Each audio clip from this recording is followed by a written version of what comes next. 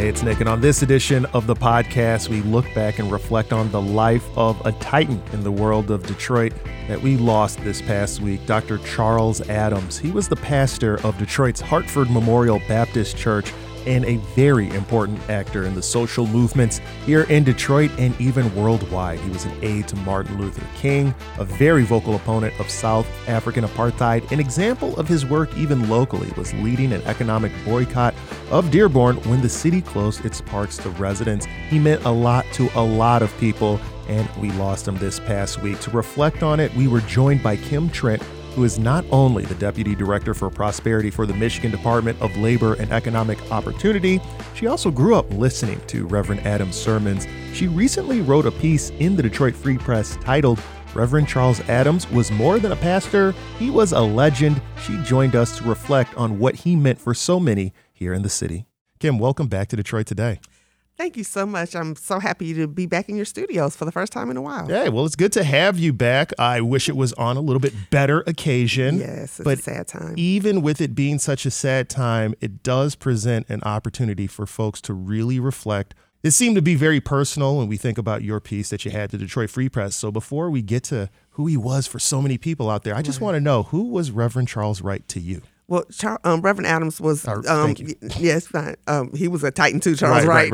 Adams. Reverend Adams was, to me, how can I even, when I thought about it, I told somebody last week, outside of my parents and grandparents and immediate family, may have been the most important influence in my life. I mean, he's someone who, I think made me want to strive for academic excellence, made me want to untap the, incredible power of the English language, made me want to be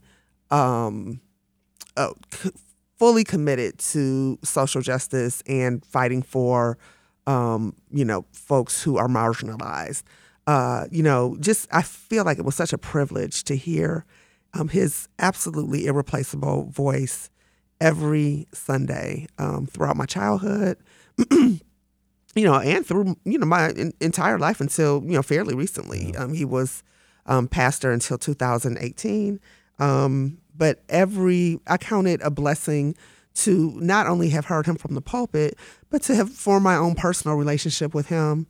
And also, I was incredibly blessed to be able to give back to him. And I was on the board at Wayne State University, was able to secure an honorary degree for him, and he had 12 or 13 of them. So it's not like that was the first one. He had one from University of Michigan. He had them from Ivy League schools. I mean, this was a man who was a international figure, and he was my pastor. Right. So, I mean, it really, he empowered me in ways that I tried to express to him in his lifetime, but I felt it, I wanted to let the world know what a giant we lost when we lost him. Yeah, and I can hear it in your words and just seeing you when you reflect on him. One of the things that you mentioned, of course, is hearing that message, that powerful voice, which I'm hearing from you, was an inspiration. I'm not quite sure how many out there, all of us, have had an opportunity to hear. Some have, many haven't. I want to play a clip of Reverend Adams discussing the purpose of Pentecostalism right now. It is the Pentecostal challenge of the church to make people better than they are, to improve the conditions for human life, and to leave the world better than you found it. The Pentecostal effects of true religion are not merely vertical and spiritual and personal, but horizontal, political, communal, and cosmic. Cosmic, huh? Listen. So we hear a clip of what he feels about Christianity, but for you, who was someone who sat in the pulpit, where did he view religion and Christianity? And more specifically, what role did he feel like they should play in personal and public life for us here? I think he was a manifestation of our Christian mandate to, the fact that, words are dead unless you actually use them to change things, to make things better for people, to open doors for people, to uplift people. And he truly, I mean, we had the Agape House, which was everything from having a credit union to offering Head Start to substance abuse support. I mean, just every kind of ministry that you can imagine. He went far beyond the walls of our church, throughout his entire time as pastor. He did not see those, and we had this beautiful cathedral of a church that, he could have easily just sat there in this beautiful place, gave eloquent sermons every Sunday, and that would have been sufficient for some people, but not for Pastor Adams. He was notoriously, and I use the word notoriously intentionally, because not everybody loved this about him, but he was notoriously generous, to a fault almost. I mean, this man gave everything that he could. People always talk about stories where someone would give him a check and he would immediately sign it over to some fund to help scholarships or to help. He just was an amazing human being beyond just being such a prophetic voice. I mean, he was a gifted orator. I mean, in the tradition of Dr. King, in the tradition of the great orators of American history. Really, I mean, I really put him on that kind of pedestal. But that was just one dimension of his greatness. I mean, he was someone who truly loved this community, loved the world, wanted peace. I mean, he was there for the signing of the Jordan Peace Accords, spoke to the United Nations about apartheid.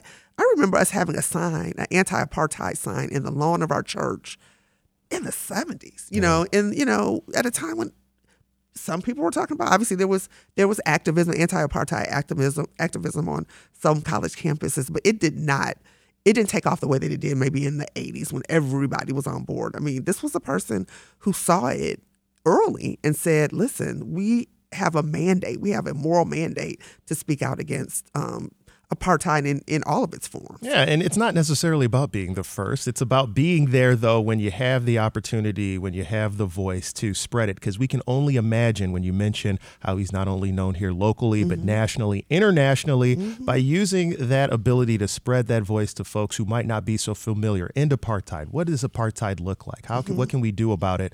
Could have had a really big impact into the 80s and 90s, as you mentioned, as we're speaking about the life of Reverend Charles Adams, who passed away this past Wednesday. Speaking with Kim Trent, who grew up listening to Reverend Adams' sermons and recently wrote a piece in the Detroit Free Press. But we'd also like to speak with you. You can give us a call, 313-577-1019, to give us your memory of the Reverend Charles Adams as we reflect on his life now. Kim, you do things. You're Deputy Director for Prosperity for the Michigan Department of Labor and Economic Opportunity. So it's clear when you mentioned that you had this inspiration from Reverend Adams to go out and to make an impact, that you're doing things like that with this current action. But he also did things, and you've given us a smattering of stories, but I don't know if you have a specific moment that you can recall or a specific story that you could tell to listeners that really gives them an idea of the impact Charles Adams had on Detroit and beyond.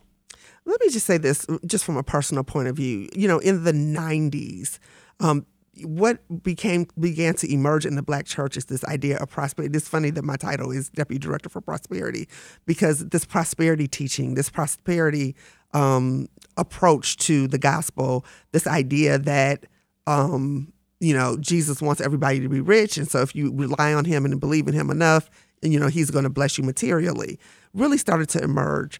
And people wanted to hear that message because everybody wants to be rich, right? So you started to see kind of an exodus from traditional churches to more of this prosperity ministry. And, no disrespect to people who, have that belief. But for me, I think it is absolutely important to point out Charles Adams never wavered from his commitment to a gospel of prosperity for everybody, opportunity for everybody, not just this idea that, Jesus only is going to love you, or Jesus is only going to bless you with prosperity if you follow some kind of edicts that, are man-made. He is someone who wanted and so, I really see that as a pivotal moment, because he easily could have shifted his point of view to make it more palatable, because that was definitely the direction that a lot of churchgoers were going in, and still, frankly, are still, kind of in the thralls of that. And not just in the Black church, but in all of Christianity. You see all of these pastors on TV, and, and I don't mean locally, because I think we have amazing pastors who are on TV locally, who I am not talking about them. Let me just say that. I mean, these national ministers who, really have a focus of only boiling Christianity down to money. Yeah. So Kim, let's unpack that for a bit, because you mentioned that it would be really easy to jump on that trend, yet he didn't. So when we're thinking about, did you notice anything in terms of the impact it had on his congregation? Go ahead. Yeah. Well, in the 80s, Hartford was one of the biggest churches in the city. I mean, it still is. It's still a large church. But I mean, I think we peaked at about 10,000 members at one point. And you did start to see some of them kind of migrating out to these churches that were teaching a gospel of prosperity. And, I think that he probably knew that was a consequence of the fact that he did not teach people that, Christianity was all about just getting rich. He could have done that. He could have pivoted, but he remained true to his principles. And there are so many stories that I've heard, even from his time as a professor when he was at Harvard University. He really tried to.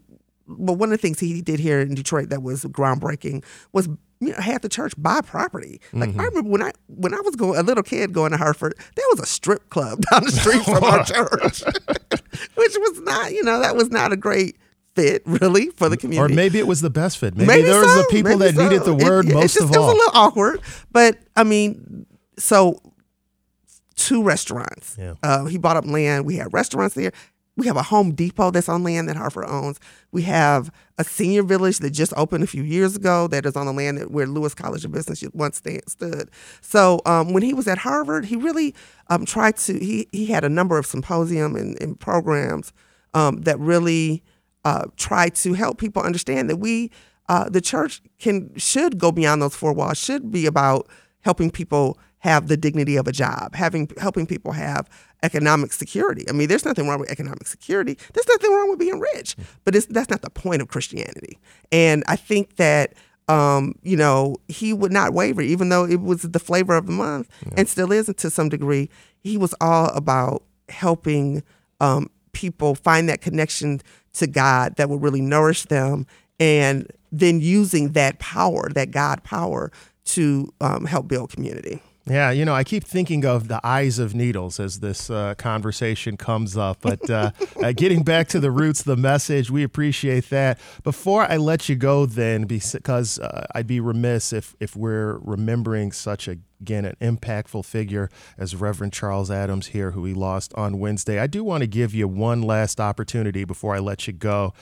In terms of legacy, lasting legacy and memory that he leaves for us in the city and beyond, what would that be for you?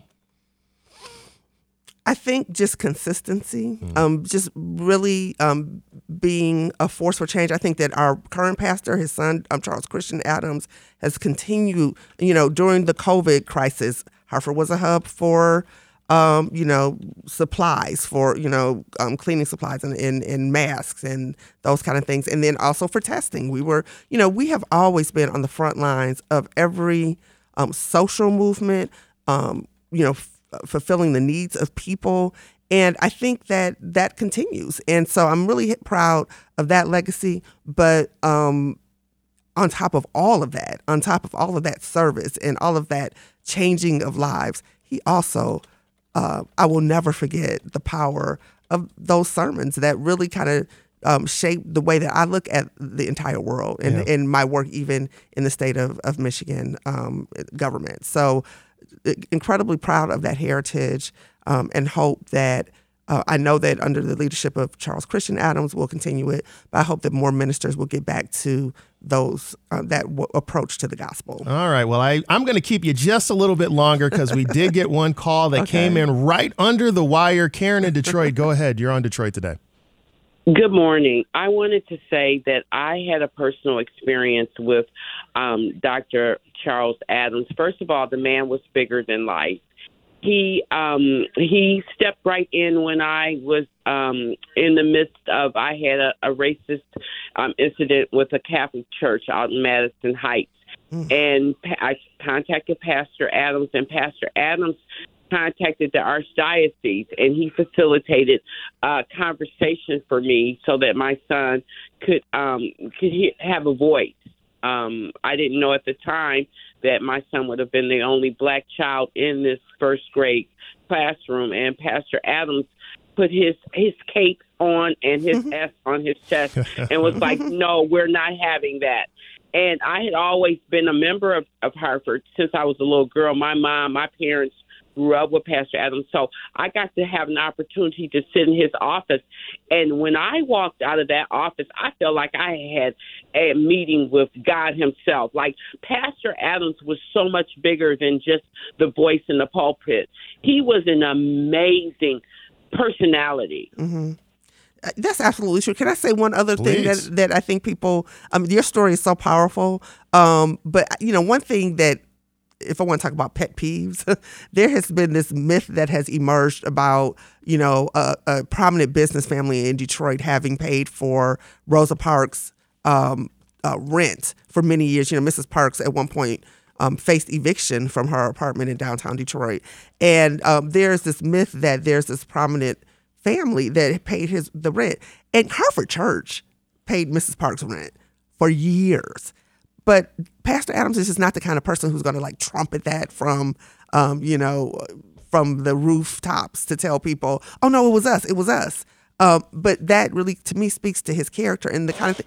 He worked quietly. A lot of times you would never have known the millions of times that this man helped individuals and institutions. But that Rosa Parks story to me really resonates because to this day, I will still look on social media sometimes and see, certain business leaders credited with helping Mrs. Parks when it was Hartford. It was Pastor Adams' leadership that did that. So, and he's not the kind of person who would have, really corrected the record, because the important thing for him was that he did what was right when Mrs. Parks needed us. Yeah, we're going to have to end it there. But Karen of Detroit, thank you for joining us. I really wish we had more time with you, Kim, but that's okay. We can bring you back. I'd love to come back. Kim Trent, Deputy Director for Prosperity for the Michigan Department of Labor and Economic Opportunity. Grew up listening to Reverend Adams' sermons, joining us to tell us your memories about the late, great Reverend Charles Adams. Thank you for joining us on Detroit Today. Thank you for having me.